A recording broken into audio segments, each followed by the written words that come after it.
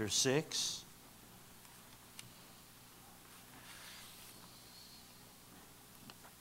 Mark chapter 6. Now, also, I'd like to point out to you that right after this message, in between the first and the second services today, we are having a new members class right next door in my office at 9:30.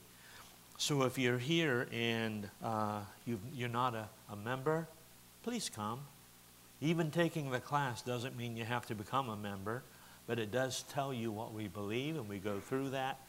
And so please join us in that room next door. Mark chapter 6, verse 30, if you're with me. And the apostles gathered themselves together to Jesus. And they told him all things, both what they had done and what they had taught. They had pure excitement. This is immediately after Jesus sent them out in twos to go to all of Galilee and Judea and to preach the gospel and to preach repentance. And now they've come back and they're so excited. They can't even stop talking. It's just an amazing. They were able themselves to do healings.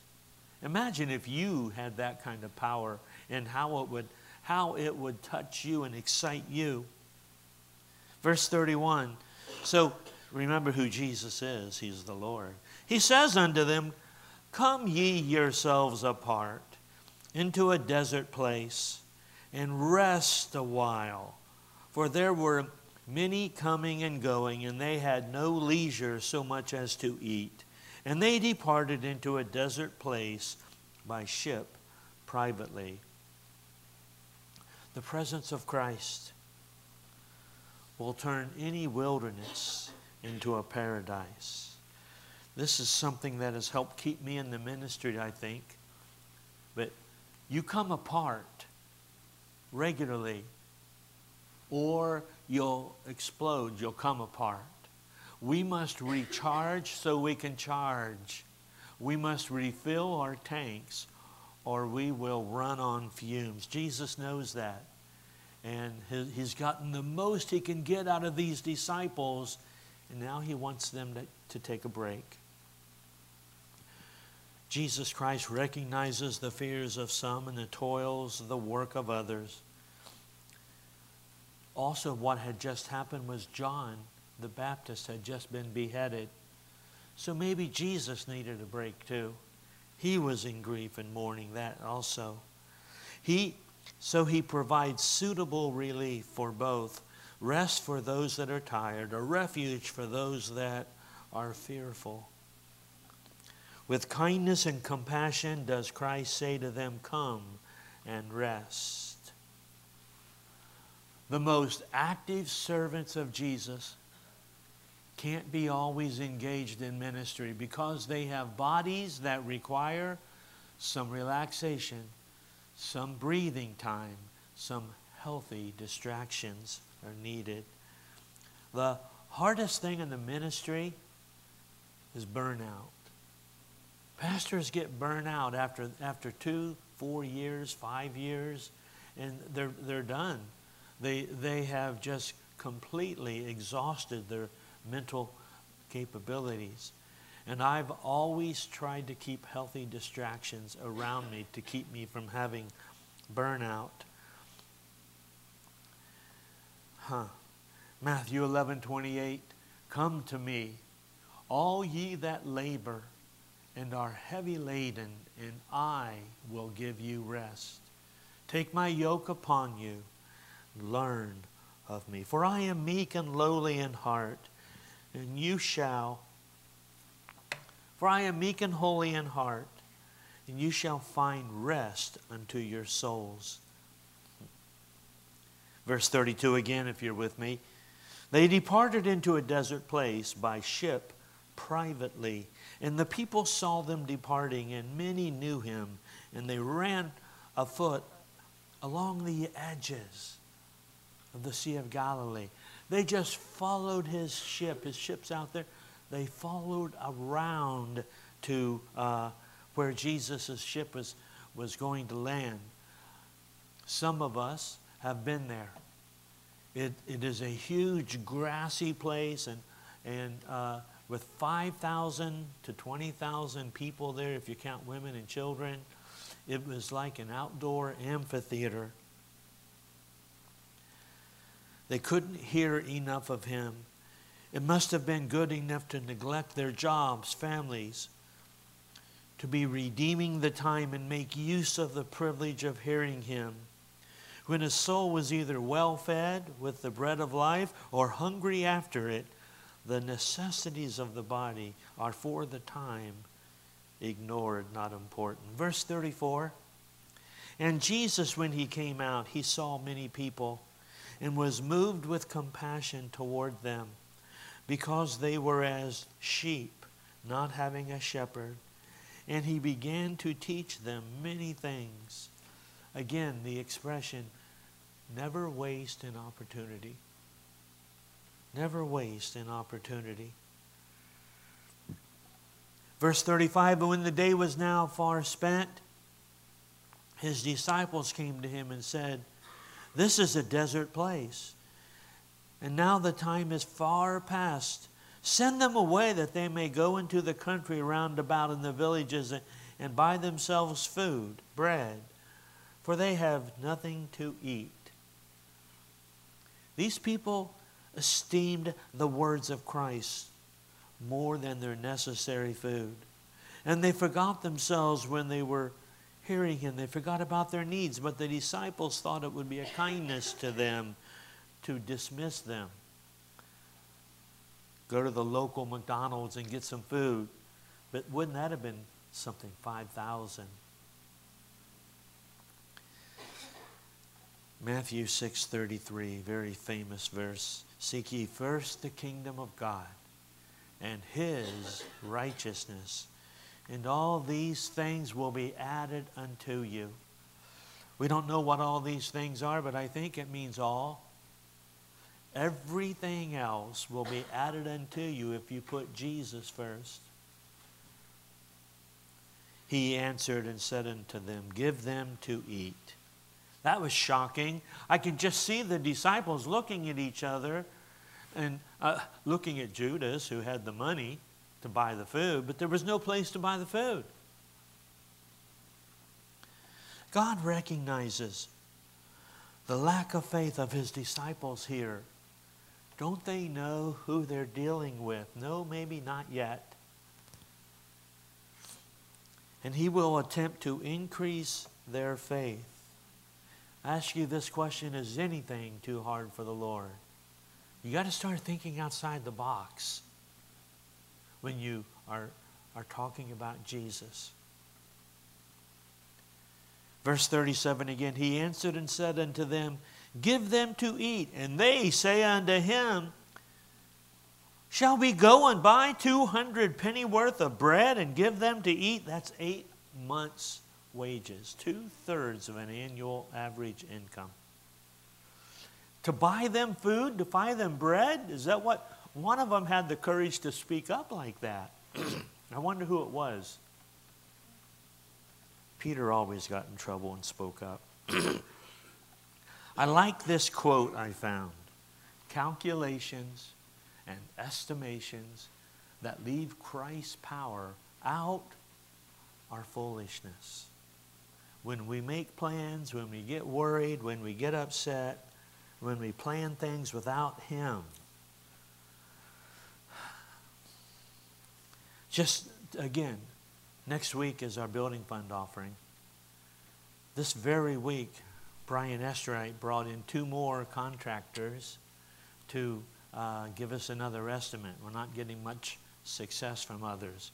And we need the finances, but we're making progress on that, and we're making sure we have Jesus involved in those calculations and those estimations.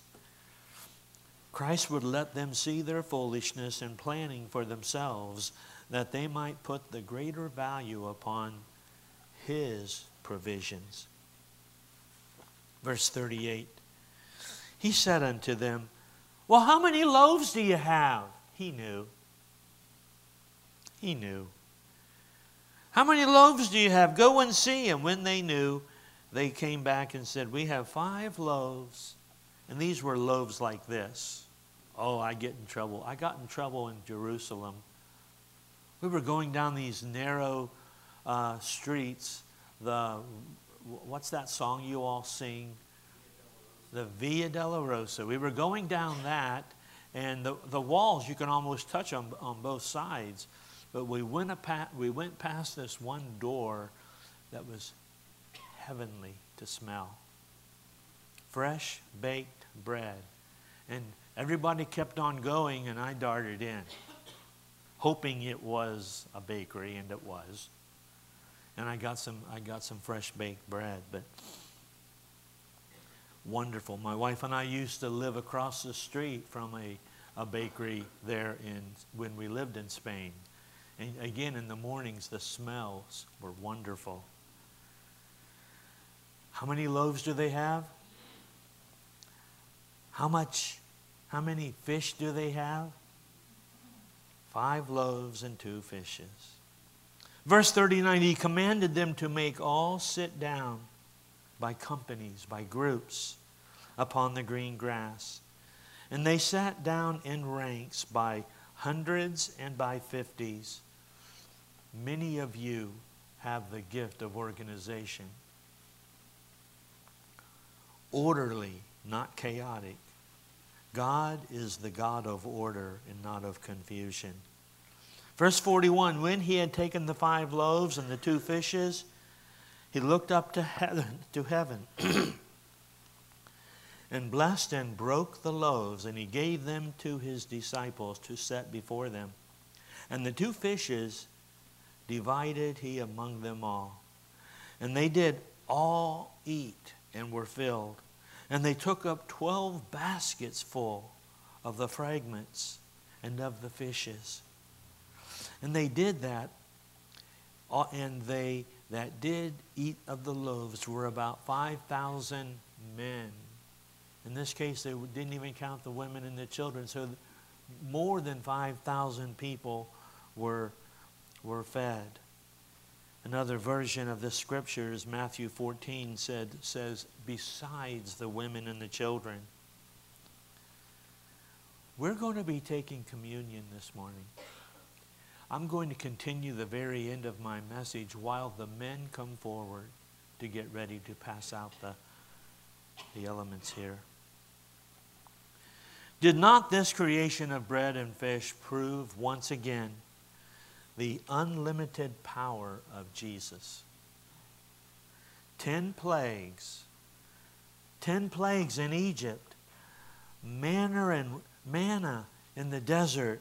Water from a rock. Fire from an altar. Floating axe heads. Healings. The dead resurrected. Feeding of 5,000. Calming the storm. Walking on water. Raising himself from the dead. And we could go on. What a God we have. Philippians 4:19. My God shall supply all your needs according to his riches and glory by Christ Jesus. A couple operative words there. My God. Personified, yours, ownership. My God, the highest authority in my life, shall supply all your wants? No, needs. All your needs according to his riches, according to how rich he is in glory by Jesus Christ. What a God we have. Here were no choices, no menus. I must change my mind 2 or 3 times when I go to a restaurant that has all those pictures on those menus. No choices, no menus. They would have eaten whatever he provided. Thus Jesus would teach us to be content with whatever and whoever he provides for us. This miracle was significant. And it shows that Christ came into the world to be the great feeder as well as the great healer. Not only to restore, but to preserve and to nourish our spiritual life. And in Him there is enough for all that come to Him. Enough to fill the soul, enough to fill our cups. You see, none are sent away from Christ except those that come to Him full of themselves, feeling no need, having no need, self-sufficient. I want to announce to you now, I am not self-sufficient. Nor should you want to be. We should be God's sufficient, letting Him lead us, direct us, and getting our manna from Him. None are sent away empty. Are you hungry? What is it you're hungry for? You are known to God by what it is you desire. Is your soul hungry? Trust in the Lord and do good. Psalms 37:3-4. So shall you dwell in the land, and verily you shall be fed. Delight thyself in the Lord, and He will give you the desires of your heart. But it's an if thing. If you delight yourself in the Lord, He will give you the desires of your heart.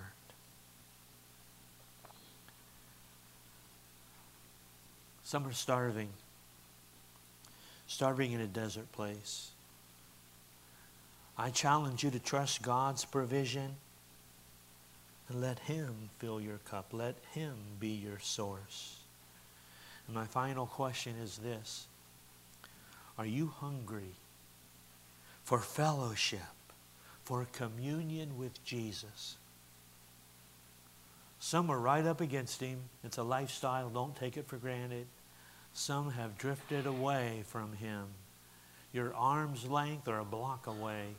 I challenge you this morning to be hungry for communion with God. Lord Jesus Christ, I pray, dear Lord, for these before me. Lord, that you know their needs, their hearts, and their desires. And you, Lord, you know those who should be craving your fellowship. We put it into your heart now. Lord, we do these things and ask you, Lord, to touch our hearts and lives. Thank you, Lord. Let us think of you and only you for the next several minutes. In Jesus' name, amen.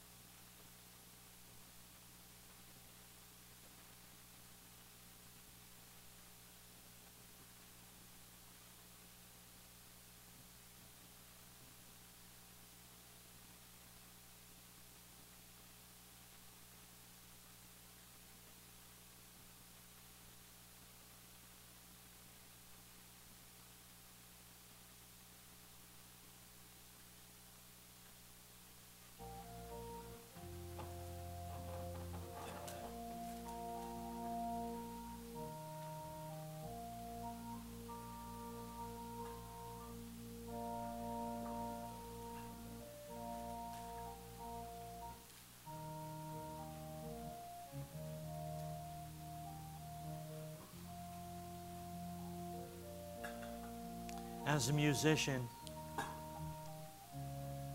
continues to play.